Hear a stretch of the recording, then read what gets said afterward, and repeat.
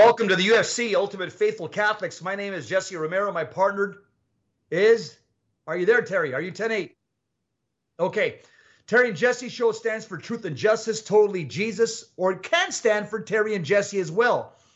We are two high-energy, blue-collar Catholic radio talk show hosts. Amen. We're here to teach you guys to love God, save souls, and slay error. I'm reporting for duty. Terry, what about you, my friend? I'm reporting for duty, a little under the weather, Jess, but I'm calling from home. But God love you, brother. And, you know, Jesse, I told you before the show this topic is so important today. And I'm reporting for duty because the church is needing people like us, the hoi polloi guys, you know, not management people. The B team, the B team. Love the Lord. The B team is ready for action. Because we're going to be talking about so many topics today. Why don't you share with our listeners some of those topics, Jess? Yeah, obviously we're going to give you some soul food like we always do, but some of the topics that we're going to be sharing with today, we're going to be, there's a good clip from Raymond Arroyo on Fox News. He's also the EWTN anchor, and he talks about all the attacks upon the Catholic churches after Roe versus Wade. So that's going to be something that we're going to profile as well. We're going to be talking about the way the Catholic Church seems to be the only church being attacked after the Roe versus Wade decision, Terry. You think that is that a coincidence? I don't think so. And I'll tell you why, because it's a one true church. We're also going to be taking a look at the LGBT agenda seems to be full steam ahead, thanks to Pope Francis' remarks on homosexuality. And the last thing that we're going to talk about is something that all of us we've had experiences with, and that is what should be said and what should not be said at a Catholic funeral. So those are the topics for today, Terry. Yeah, betcha. And Jesse, I say this with all sincerity. I have about a couple hundred funerals every year I do here at the chapel. And boy, it's very rare. I hate to say, I wish I could tell you it was different. It's very rare that a funeral is done with the idea of praying for the soul who passed away, unfortunately. So we'll get into that and much, much more. What about the good to know file, Jess? What's going on with that? Yeah, Terry, there's a couple things that I think are worth sharing today to our audience. First of all, again, it's the last month. Is it the last month of January? Let me see. Yes, tomorrow, the 31st. It's the month of the Holy Name of Jesus. Again, make any excuse to project the name of Jesus into the cosmos with faith, hope, and love throughout the day. Again, saying the name of Jesus in vain is a violation of the second commandment. And Our Lady of La Salette spoke strongly about that's something that offends our Lord, and she's holding back the hand of God from punishment. A couple other things I want to mention. There's a Georgia police officer, some young guy. My heart goes out to him. He resigns after being put on leave for defending traditional marriage online. In other words, on his own time, he posts that he supports traditional marriage. And his police department, essentially, they put him on leave. So he says, no, well, you can't put me on leave. I quit. He doesn't want to work for a woke chief of police. Good for him. Also, German bishop dismisses Vatican concerns. Bishop George Batzig of Limburg, the president of the German Bishops' Conference, he said on Monday that he welcomed the new letter from the Vatican detailing concerns about the push for a permanent synodal council that would govern the church in Germany. At the same time, Batzig dismissed the Vatican's concerns as unfounded. So, Terry, we seem to be having a power struggle between Pope Francis and the German bishops. They seem to be at loggerheads. Also, Google faces government lawsuit. The Justice Department in several states sued Google on Tuesday, accusing the big tech company of unlawfully monopolizing the way ads are served online by excluding competitors. So the government alleges that Google's plan to assert dominance has been to neutralize or eliminate rivals through acquisitions and to force advertisers to use its products by making it difficult to use competitors' products. In other words, Terry, they're censoring conservatives. And finally, Francis criticizes the synodal way. In an interview published Wednesday, Pope Francis decried the German synodal way as elitist, unhelpful, and running the risk of bringing ideological harm to the church processes. the pontiff said the German experience does not help. And when he was asked about the controversial synodal process, the Pope Francis said that dialogue should involve all the people of God. Well, that's a true statement, but Terry, the synodal process should not involve non-believers or non-practicing Catholics. They shouldn't be involved in this conversation. Yeah, exactly, Jesse. And let's be honest, he's speaking on both sides of his mouth, and I'll tell you what I mean by that. He constantly does that. Bishop Barron, even mentioned that more bishops are coming out and saying this synodal way. We don't even know what this means. It's ambiguous. Come on, what happened to evangelization about teaching people about Jesus Christ? So I think more and more people are not going to stay quiet about this because it's becoming very disturbing for just even the bishops, but for us lay people. We're going, come on, you can't have both. So I agree with that, Jess. Terry, you know what's good is that Bishop Barron spoke out against this. I'll tell you why. Because he does carry a lot of weight in the Catholic Church. I think he's the most watched bishop on social media by far. He has a powerful social media presence, and again, he's considered one of the intellectuals of the Catholic Church. Yep. And so the fact that he spoke out against the synodal way, that's a good thing, because somebody like him obviously is seeing that this is going in the wrong direction. Good for him. Yep. Yeah, I think more and more are going to do that because it will be a schism in the church, Jess. I'll just be honest. These guys do not have the same faith that the Catholic Church teaches, and they're disguising themselves as Catholic bishops. I'll just be that blunt. All right, brother, anything else before we get some soul food? Now I'm ready for some soul food. Mark chapter 5, verse 1 to 20. Speak, Lord, your servants are listening. Jesus and his disciples came to the other side of the sea, to the territory of the Gerasenes.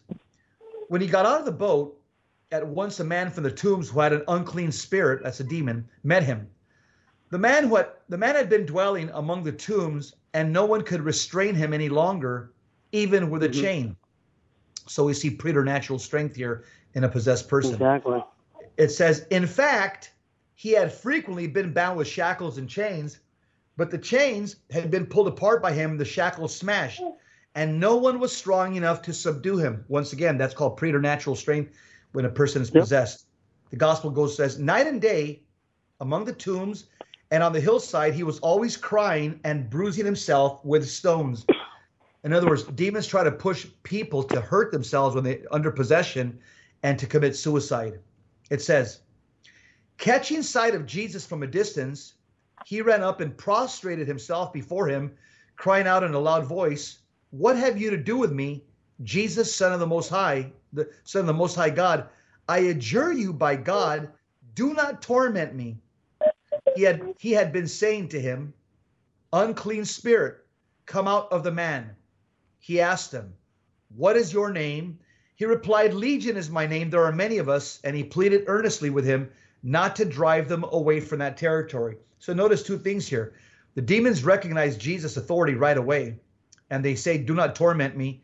They're begging, because they know that Christ has total authority over them. So they're begging Christ, do not torment me. And Jesus, his exorcisms are very short. All he says is speaks a few words. Unclean spirit, come out of the man. And dozens and dozens, who knows, maybe even hundreds of demons came out. The word legion means 4,000 to 6,000 soldiers. So who knows how many demons were inside this guy. Now a large herd of swine was feeding there on the hillside, and they pleaded with him, send us into the swine, let us enter them. And he let them, and the unclean spirits came out and entered the swine. These are pigs. The herd of about 2,000 rushed down a steep bank into the sea, where they were drowned. The swineherds ran away and reported the incident in town and throughout the countryside, and people came out to see what had happened. As they approached Jesus, they caught sight of the man who had been possessed by legion, sitting there clothed and in his right mind, and they were seized with fear. Those who witnessed the incident explained to them what had happened to the possessed man and to the swine. Then they began to beg him to leave their district. As he was getting into the boat, the man who had been possessed pleaded to remain with him.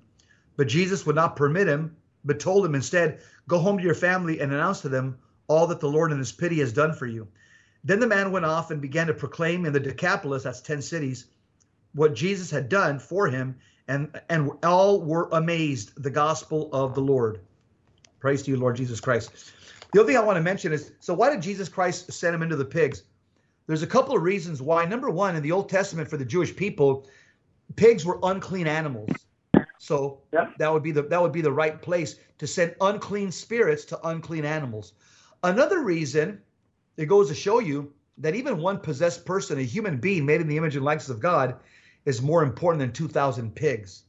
And so for those people that are animal worshipers, animal rights crazy activists, the Bible shows you that one human being is worth a lot more than 2,000 pigs. Another thing is that demons hate matter because they're pure spirit. Demons want to torture matter, and demons want to kill and destroy. So since they cannot kill and destroy this possessed person because Christ intervened, they wanted to destroy some type of matter. So Christ sent them into 2,000 demons. Terry, go ahead. Well said, Jesse. You know what? I'm just going to do a quick one really quick with Bishop Sheen. Let's bring the smartest guy into the room. Ahead. It's a simple one. Without Good Friday, there's no Easter Sunday. And today, there's no life Catholic. We all know we're suffering in the church. But here's the point. Don't turn away from the church. Unite that suffering with the sufferings of Christ. We'll come right back with more on the Terry and Jesse Show on Virgin Most Powerful Radio. Stay with us, family.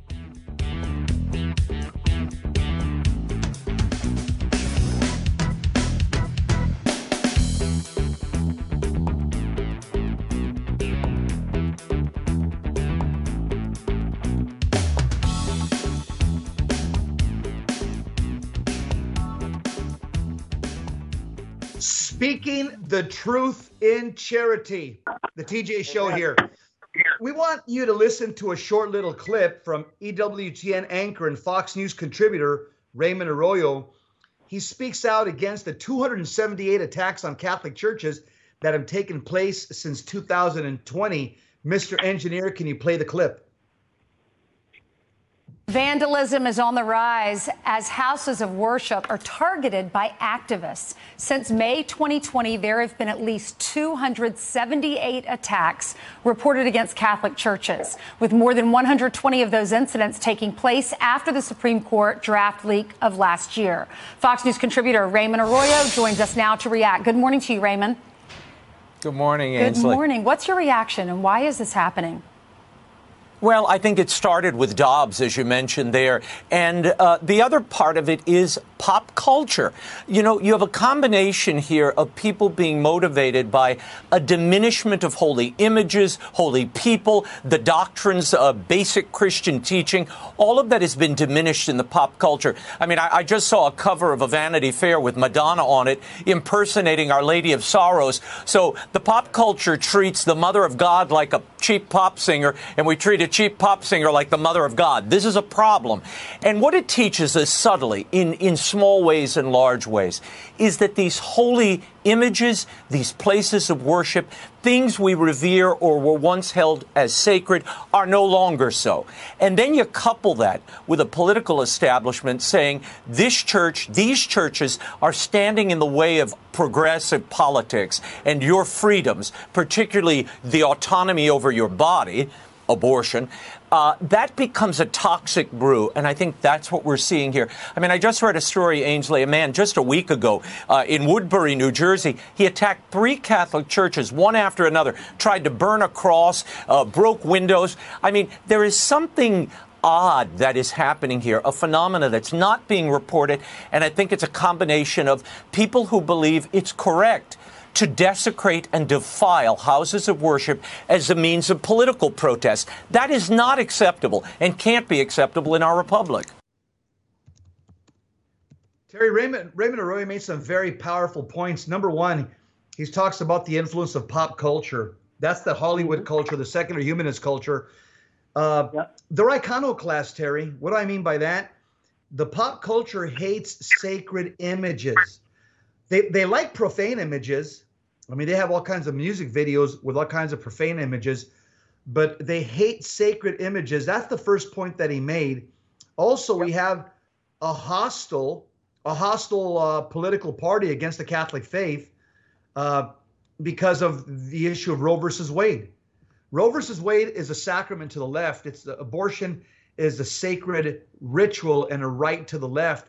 And the fact that 5 Catholic Supreme Court justices struck it down, they know the P.O. box to the one true church. And so they're going after the one true church because, again, they just,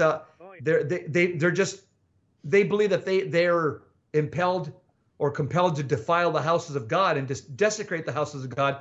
These are political statements that they're making, Terry. These broken windows, these fire bombings, these decapitation of statues, this arson.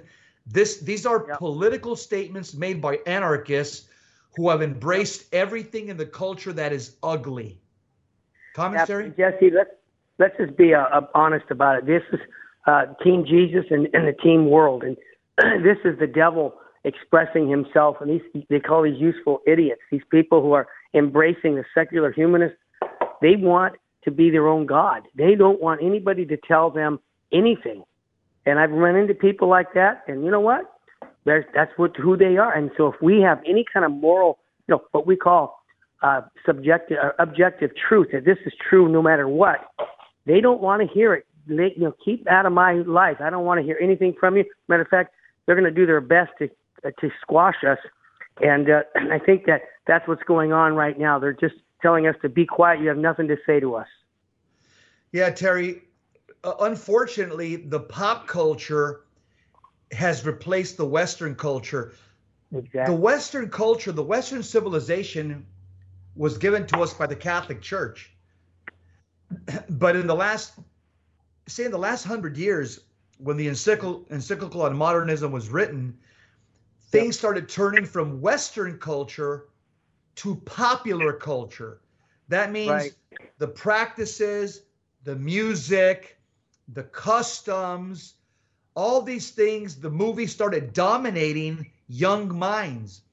And young minds, popular culture, they're no longer dominated by the sacred, the beautiful, what's true, which is Western civilization given to us by the Catholic faith. They're now the driving force for these young people. The mass appeal is what's the latest song? What's the latest movie? Sports. This is what dominates them. They no longer have, Terry, they no longer have this appreciation of true beauty. Absolutely. And we're going to talk about that at the end of the show regarding the funerals. People highlight everything about sports, or me, myself, and I. They play songs like I Did It My Way, and they die. There's an old saying, the way the tree falls, the way the tree bends is the way it falls. I feel bad for these people because they're living a fake life. And when at the end of their life, and it all comes out in the wash, they're going to be shocked, Jesse. That's why I pray for these people, because they don't know the meaning and purpose of life. Yeah. Not only does the popular culture, the Madonna culture, the Beyonce culture, the Ariana Grande culture, this hip hop culture, not only do they reject Western civilization, that means what came to us in the last 2,000 years through Catholicism. Not only do they reject that, they also reject the most important thing that the Catholic Church teaches, which is absolute truth, that you can know the truth. The truth is a person. His name is Jesus Christ and his holy gospel.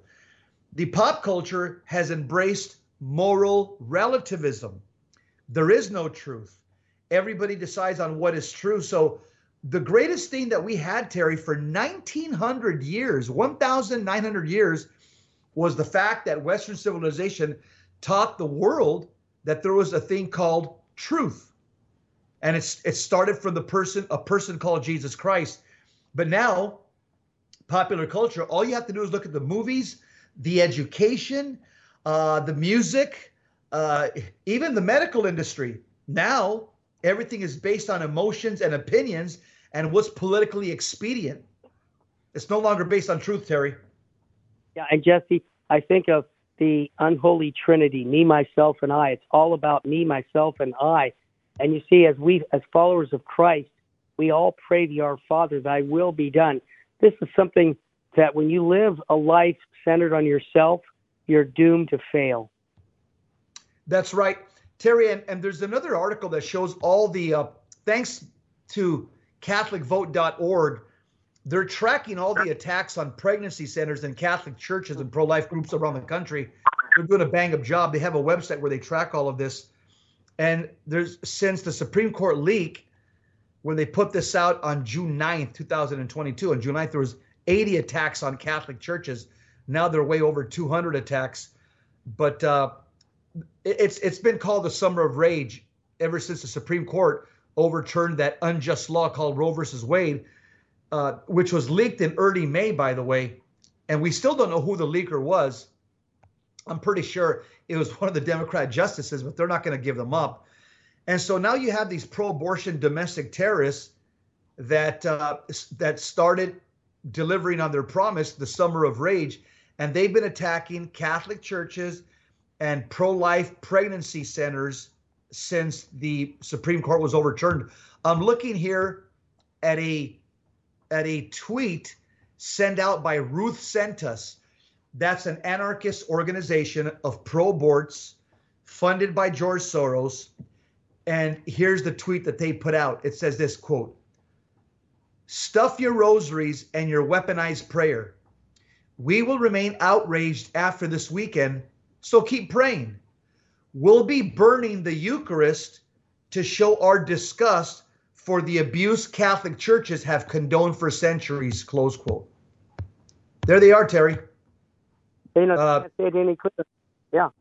It's shocking in one sense, but not surprising. And Jesse, I'm going to go in another direction.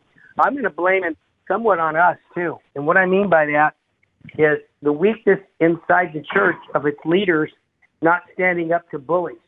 I really believe that if the church was more holy and living a holy life, many of these people would see the beauty of our faith much clearer. But because many of us are just, pretty much like the world, that they don't see what we're doing as being authentic. They see it as fake. Yeah, Terry, you're right. And unfortunately, these pregnancy centers that are just on a shoestring budget, they give, free medical and financial support to pregnant women and new mothers. The buildings have been spray painted with pro-abortion and anarchist messages and symbols. Several of these buildings have been set on fire. Other pro-life groups which advocate for the right to life, they've also had their offices vandalized. And the two domestic terror groups that are doing this, and the Brandon administration is not doing anything about this. The two groups that are organized, that are perpetuating this violence are Jane's Revenge and Ruth Sent Us. Both these anarchists are basically, they're the military arm of the Democrat Party. And these two organizations have arisen since the Supreme Court, since the opinion was leaked and published on May 2nd, 2022. And many of these attacks and these pregnancy crisis centers and Catholic churches, they'll spray paint on the wall. They'll spray paint, quote, "If abortions aren't safe, neither are you," close quote. That seems to be the common threat that's spray painted on Catholic churches and pregnancy counseling centers by these anarchists. And Jesse, not that many years ago, the Democratic Party made it clear that they wanted to throw God out of any of their positions. Remember that? When they said, nope, God is... Yeah, that's when Obama and Romney were running against each other. That's right. And it was at the Democrat National Committee at their convention. Yeah. You got it. So it's clear. There's two sides here, man. We have God's side and we have a man's side. And it's wicked. I go so far as saying it's the devil working in the Democratic Party because of the evil of abortion and same-sex marriage. That's my take on it. Yep, I agree, Terry. And you know what? A lot of these attacks, a lot of them are happening. They're happening all over, but mainly in blue states: Michigan, Oregon, California, New York, Minnesota, Washington, some in Texas, Maryland, Virginia, some in Florida and Massachusetts. Some of these attacks have even gone unreported because the pregnancy resource centers, they want to protect their clients, so they're not even reporting a lot of these attacks anymore. Yeah. We're up against. We got to have all of us, the little people, stand up for the truth. That the truth is real, and that's what we want to proclaim. The name is Jesus Christ to all people who will listen to us. When we come back, we'll have more on the Terry and Jesse show. on Virgin's most powerful radio. Stay with us, man.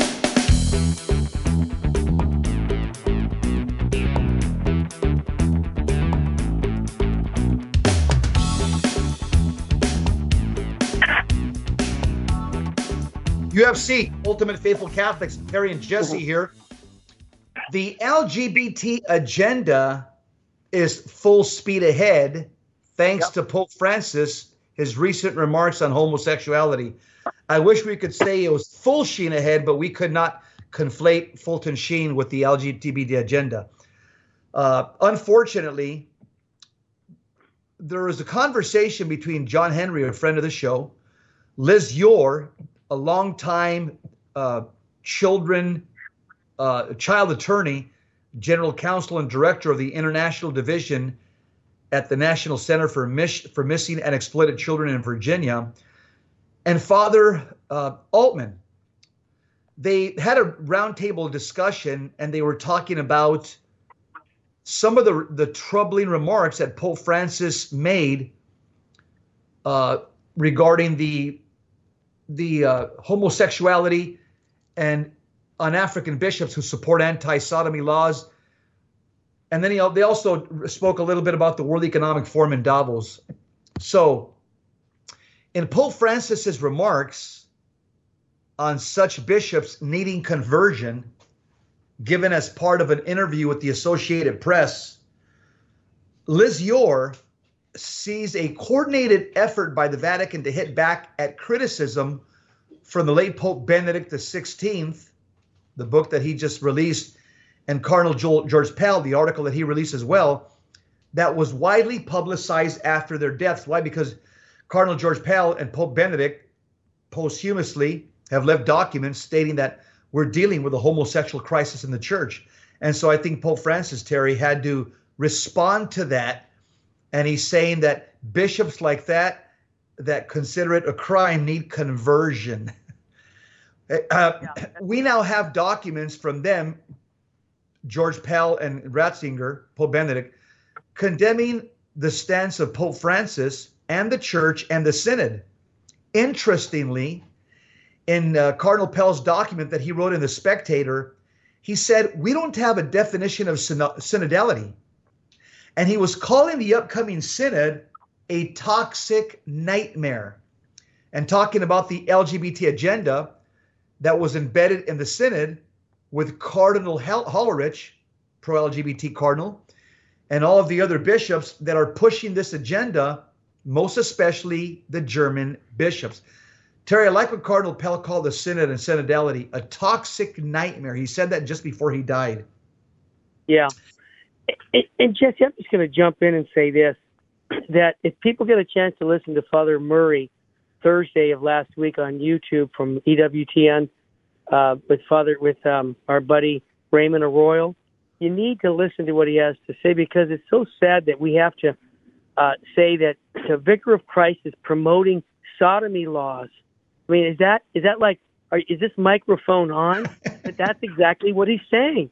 And, we have great respect for the office of Patriarch. Of course. Yes, you and I, are you kidding me?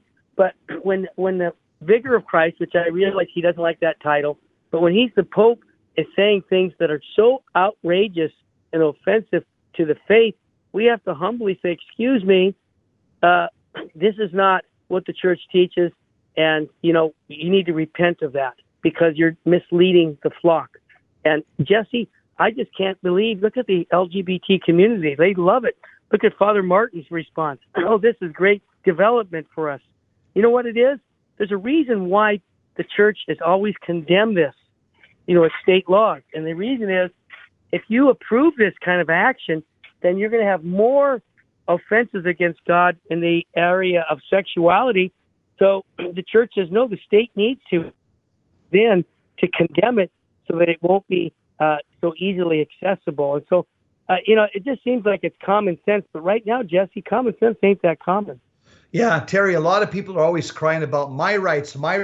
Yeah. But the Catholic Church, we talk about God's rights first.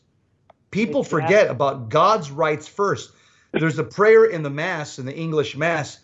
It says, it says we're after we come to worship you because it is right and just. That's a prayer in one of the Eucharistic prayers. It is right and just. It is right and just for what? To come and worship God. Why? Because he's God. Because he deserves it. And so, see, people forget that God has rights. God reigns supreme over the universe. And if God has given us by natural law a way that we should live and that we should have relations as human beings, no government, no scientific experiment can undo what God has already preordained by natural law and even divine law. The article says, and I would argue just after just analyzing all the articles and statements coming out of the Vatican, that the Synod on Synodality not being defined is actually the Synod on homosexuality. And I think quite clearly that this is what Cardinal Pell was arguing against and trying to warn us against. And it's really kind of shocking how the Vatican propaganda machine really turned on the afterburners to push this agenda. Liz Yore, a very respected lawyer, she comments. In his take on the matter, Father Altman reminds us that Jesus Christ himself said that it was going to go worse for the heathens, that his lambs lead astray than it did for the people of Sodom and Gomorrah. Wow, the idea that there would be laws established that reflect our Christian morality, our Catholic morality, should not come as a surprise to anybody, Father Altman says. And we don't get to change the laws, and neither does the Pope. Just because he doesn't like what has been for 4,000 years worth of unchangeable truth. Also, they talked about in their discussion, John Henry Weston, Liz Yore, and Father Altman, about the World Economic Forum meetings wrapped up in Davos last week. Both Liz Yore and Father Altman, they've chosen to offer hope and encouragement, especially since large numbers of people around the world are waking up to the World Economic Forum's nefarious globalist agenda. Yeah, we call that the New World Order or the Great Reset. Liz Yore says that what's been happening for 20 years, nobody paid attention to this group, the World Economic Forum, where the high and mighty, the CEOs of every major corporation and every head of government fly in on their private jets and teach us about how to get rid of our carbon footprint. Liz Yore says, so it's time we pay attention to Davos, undermine their efforts both on a local level, national level, and continue to expose the godless, deadly agenda that they're promoting in conjunction with the United Nations, in conjunction with Klaus Schwab, and frankly, in conjunction with the Vatican. It pains me to say that.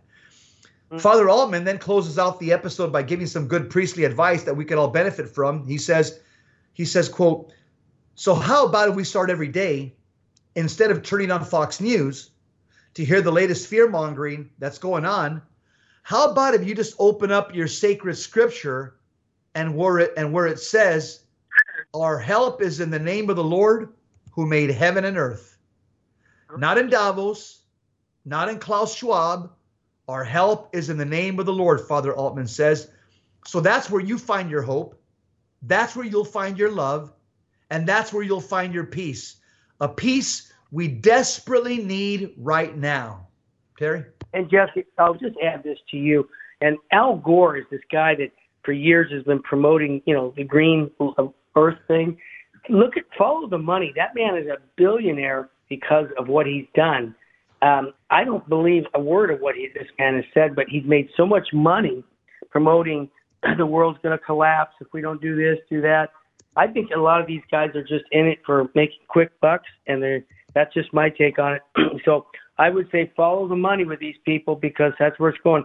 And Father Altman's comment about reading your Bible, Jesse, that's great advice because right now, the Holy Mother Church right now in its highest levels are telling us things that go against the scriptures. And we know the hierarchy in our church, that nothing can supersede the Bible. Remember, Pope Francis is the vicar of Christ, not the superior of Christ.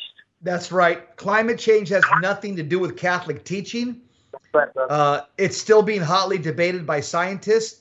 This is not settled science. So the Pope's opinion or any bishop's opinion on climate change It's not an issue on faith and morals. It has nothing to do with fundamental Catholic teaching.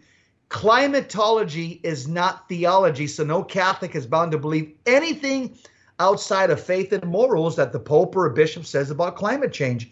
And I remember back in 2015, rest in peace, Cardinal Pell says the church is not an expert of science. And he said that in light of the papal encyclical on the environment that Pope Francis put out. Yeah. And like we always say here, Terry, the only global warming that we're concerned about is the second coming of Christ. Jesus is coming back one day, and the question is, are you ready? Most people aren't ready. This is the most important thing that we have to make sure that we're ready when Christ comes back. Because once again, this man-made climate change is poor science, and it's even worse theology. Well said, Jess. And I will say this, that's why we constantly talk about life is short, eternity is forever. And to say, what, we're spending our breath talking about climate change, how is that going to affect the climate change that takes place when we have our particular judgment? It doesn't. It's immaterial, Jeff. So that's why when people say, you guys are kind of beating up on high officials in the church, there's one motivation, the salvation of souls. Yeah. Yeah. Yeah. I yep. think Terry, threats of error. Yeah. I'll tell you, Davos, Switzerland, what the World Economic Forum, these globalists, the two key issues that they were meeting about is access to abortion, reproductive health. In other words, that's just a euphemism for how to kill babies. Yeah, killing babies. And the second thing that they talked about was, again, the globalist agenda is promoting what they call sustainable development goals. All that means is climate change and global warming. See, those two words, people pushed back against those words. Climate change, global warming, this isn't scientific. So now the World Economic Forum and the woke liberals, the globalists, they've now changed it to sustainable development goals. That's what they meant for. How to euthanize planet Earth, Terry. We'll be right back.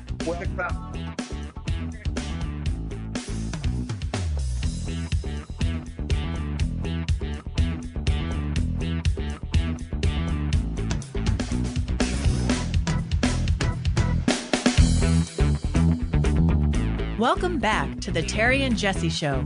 To join the conversation, call 888-526-2151. Now, here's Terry and Jesse. What should be said at a funeral? In Pope Francis's defense, some commentators contend the homily at Pope Benedict's funeral was Christocentric. Others have claimed that such a perspective would have tallied both with Benedict's own theological focus and self-effacing humility.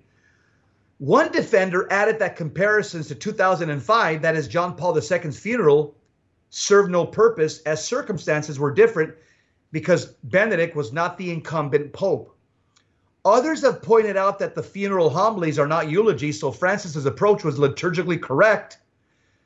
Jesuit Cardinal Michael Czerny characterized the homily as pastoral, a spiritual tribute, explaining that a eulogy or panegyric belonged in another time and place. And to what extent was it just the Pope applying his 10 minutes or under rule that homilies should be brief and to the point? So is there any there? Is reaction to the papal homily some kind of theological Rorschach test? Part of the problem may be that the Catholics don't seem to know what to expect at funerals any longer. The slogan, funerals are made for the living, is commonplace but mistaken. Funerals are not primarily about you unless you're willing to trade places with that corpse. That is why funerals should interrupt people's schedules. They're for the repose of the deceased, not the convenience of those left behind. From a true Catholic perspective, funerals are about the deceased, and they need to pray for him or her because everyone needs to work out their salvation in fear and trembling before an all-holy God. Protestant theology, of course, rejects the idea of prayer for the dead. Its focus could hardly be on conducting them by our prayers into the house of the Lord, as St. Ambrose recommended.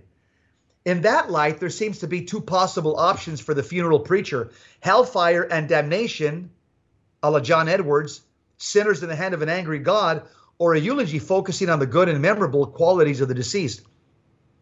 Hellfire and damnation are passé to today's moralistic therapeutic deists who cannot imagine an angry God leaving a eulogistic trip down memory lane as standard fare at American Protestant and secular funerals.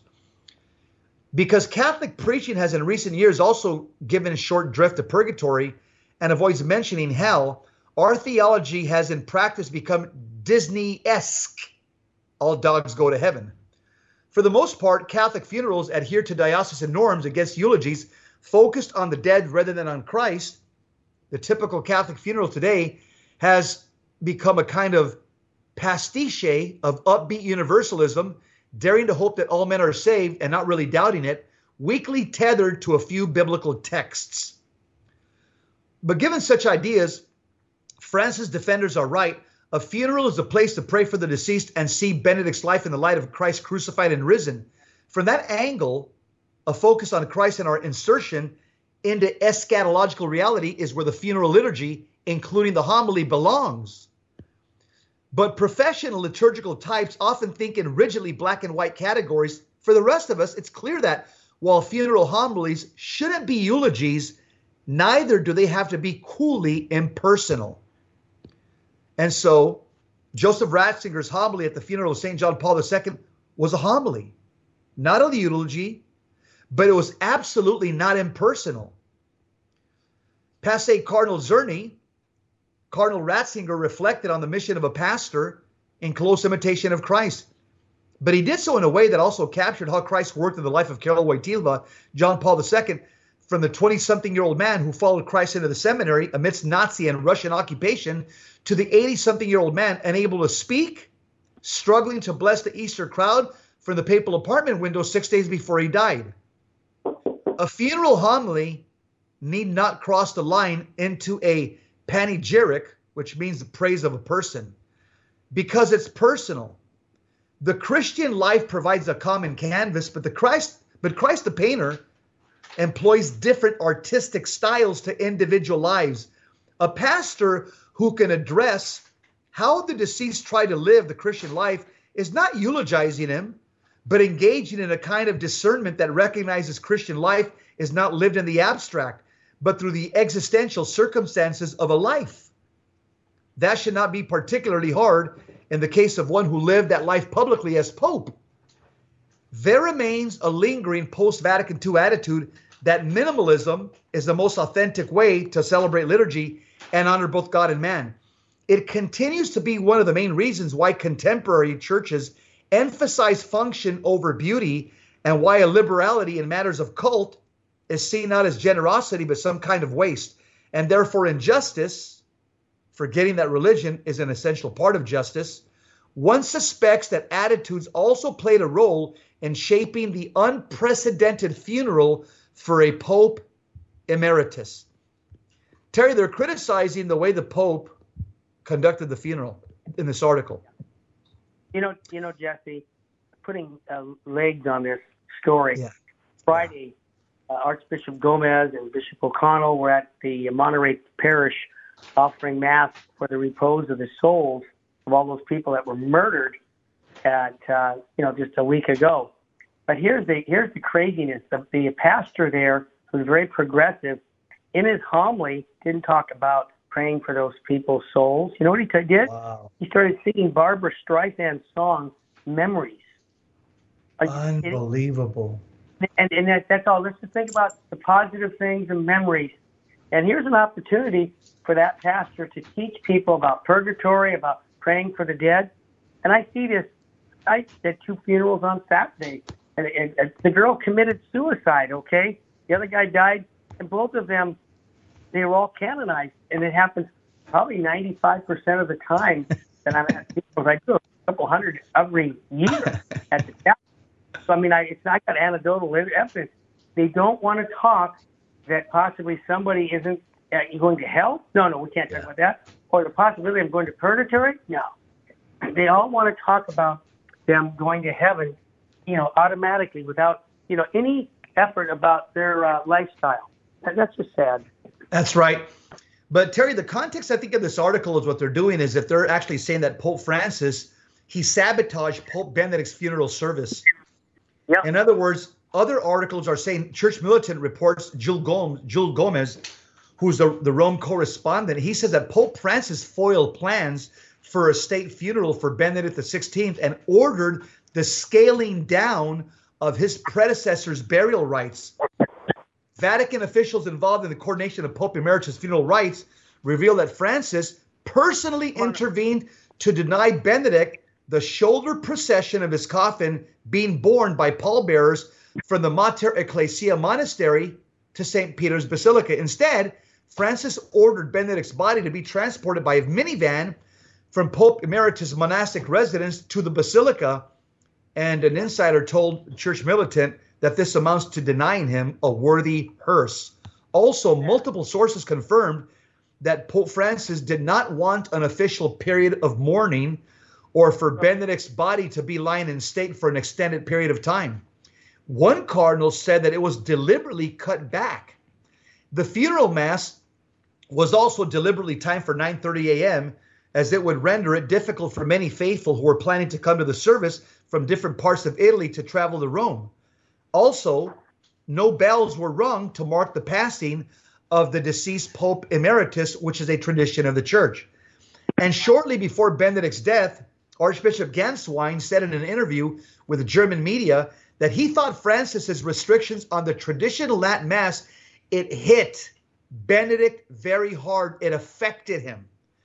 And on Thursday, the Italian website reported that Monsignor Diego Ravelli, who was appointed as the new master of liturgical celebrations in 2021, had to persuade Francis to remain in St. Peter's Square while Benedict's coffin was being taken into the Basilica. He didn't even want to be there. Yeah. Sources confirmed that Francis indicated his intention to leave immediately after some people in the crowd began shouting in Italian, Benedetto Santo subito, make Benedict a saint immediately. The Pope said he wanted to leave when he heard that. While Monsignor Ravelli also succeeded in convincing Francis to remain while the coffin with Benedict's body was being borne by the pallbearers towards St. Peter's, the Pope refused to join the procession to the papal tombs afterwards in the Vatican grottos for the final part of the funeral rites and the interment of the body. Pope Francis didn't attend. Vatican personnel also expressed frustration over Francis's unwillingness to declare a period of official mourning for the Pope Emeritus. Paradoxically, these days, the Vatican flag was flying at half-mast only on the front of the Curia of the Society of Jesus. In contrast, the German Parliament building flew the national flag at half-mast, and the British government ordered the Union flag to be flown at half-mast over its buildings. Francis did not even consider suspending his papal audiences to mark the period between Benedict's death and the funeral. And sources also said that the Holy See sent letters to embassies to the Vatican asking them not to send official delegations to the funeral. The only heads of state to be invited were from Germany and Italy. And Terry, I'll tell you where all this comes from. I'll tell you. Pope Francis, I have no doubt that he was upset because Pope Benedict disinvited his friend Joe Biden. And so this is all the backlash from disinviting Joe Biden. And this was the way Pope Francis basically had his last say in the matter. And can I also add, the crowds that came, the lay people that came for the funeral, everybody said no one would come. And there were tens of thousands of faithful at the funeral. And because I sense Pope Francis wants all the limelight on him. That's the kind of personality he shows. Maybe I'm wrong, Jesse, but I've met people, it's all about me. And unfortunately, with Benedict, he's probably as glad as ever that he's done and he's out of my way, and now I can really get to work. And that's just my take on his personality. It's just sad because he's not supposed to be about him. It's supposed to be about Jesus. Yeah, the news outlets also reported that various cardinals expressed anger, bewilderment, and pain at the contempt that Francis displayed toward Pope Benedict in the funeral homily. Yeah. God help us. Well, Jeff, I hear the music, and I want to say that thanks for all your listeners here. who are praying for us, because it's not easy to talk about these kind of topics. No. 20 years ago, 15 years ago, we would have never even thought we would have to do this. But you know what? Somebody's got to speak up for the truth. Jess, what state should we be speaking in, bro? What state should we be living in? State of sanctifying grace, brother. Don't live in a state of mortal sin. Remember, let's keep firing missiles of truth against the wall of lies. And let's pray America great again. And let's pray the Catholic Church great again as well. And don't forget Our Lady of Fatima said, here I am having a little rough time with my health. I can offer this suffering for the salvation of souls. He said souls are going to hell because no one's there to pray and make sacrifices. So I'm going to offer this up because you know what? There's merit in it. And I hope you can do also. May God richly bless you. And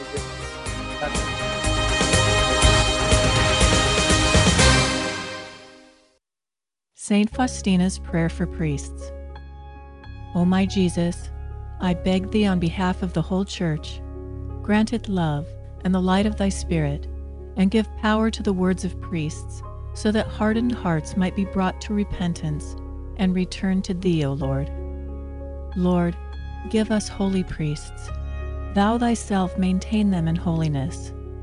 O divine and great High Priest, may the power of thy mercy accompany them everywhere, and protect them from the devil's traps and snares, which are continually being set for the souls of priests.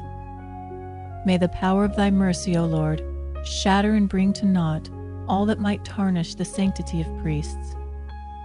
For thou canst do all things. Amen. Virgin most powerful, pray for us.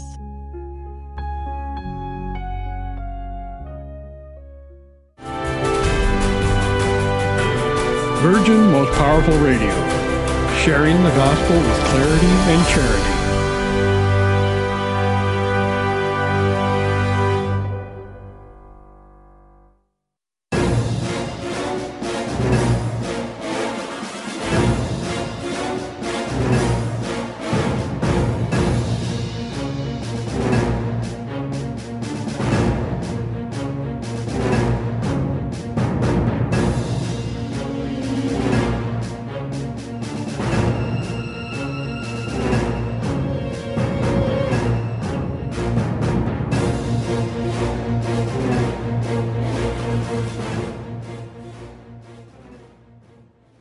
Welcome back, ladies and gentlemen, to the never-ending struggle.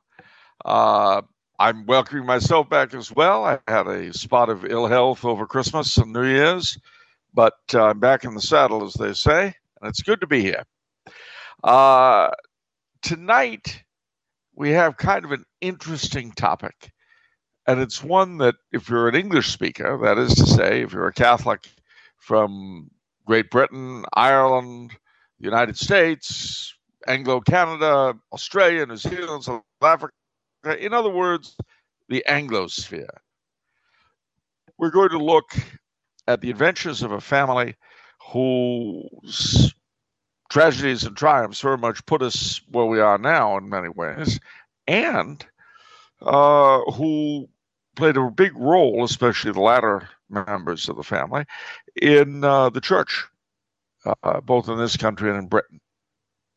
But the reason why we're talking about them now is that the last 2 days of January feature the death days of two of their most prominent members. King Charles I was given a judicial murder, some would say a martyrdom, by Oliver Cromwell on January the 30th. The following day, in 1788, died his great-great-grandson, Bonnie Prince Charlie, Charles III, the first Charles III, before the one who's going to be crowned later this year. He died January 31st, 1788. Between those two dates was very much the crux of Stuart and English-speaking Catholic history. Let's back up, though. Let's back up quite a ways, because the family of whom we're speaking, the House of Stuart, started out in Normandy in France, as so many other families in England, Scotland, and Wales and Ireland did. They came to Scotland, I believe, at the time of St. Margaret in the 1000s, who brought a lot of English nobility to Scotland to help settle the area. And they expanded.